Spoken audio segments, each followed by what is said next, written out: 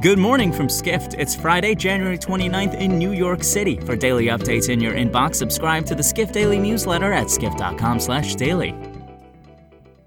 Support for this podcast and the following message come from TD Ameritrade. Everything's customizable these days. Your trading platform can be too. With Thinkorswim, you can customize screeners, charting, and stock forecasts, so the market is always tailored to you. You can get started at tdameritrade.com/Thinkorswim.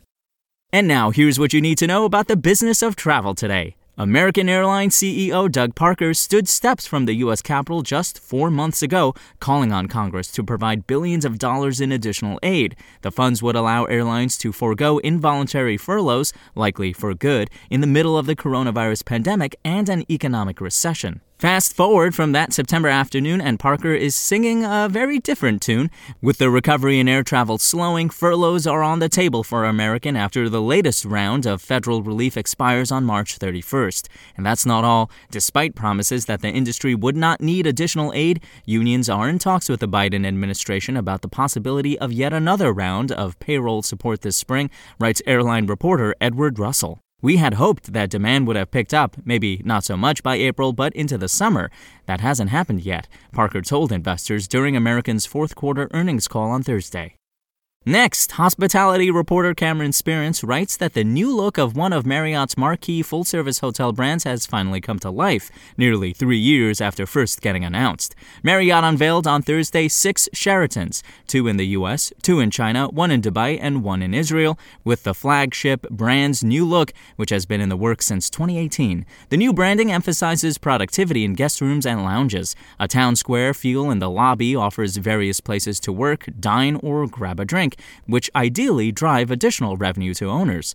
A hotel facelift doesn't come cheap. Sheraton owners in North America alone could collectively spend close to $1 billion in upgrading to the new look if they all decide to move ahead with renovations. That doesn't factor in investments seen abroad. Analysts argue Sheraton lost its luxury appeal in the U.S. decades ago when the company, then owned by ITT, added roadside motels to its portfolio. It led to a disjointed brand where in Asia it was luxurious and in the U.S. it was hit or miss. Starwood eventually beat out Hilton in acquiring ITT Sheraton in the late 1990s for nearly $10 billion.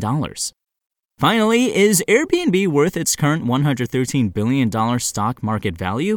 You know, the market cap that is more than a third larger than that of the former online travel market cap leader, Booking Holdings, at $82 billion.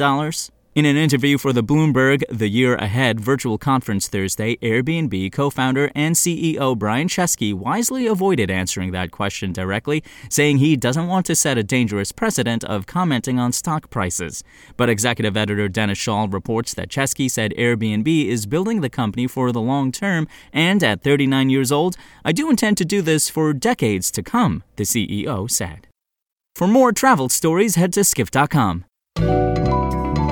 To find these stories and more insight into the business of travel, subscribe to the Skift Daily newsletter at skift.com/daily.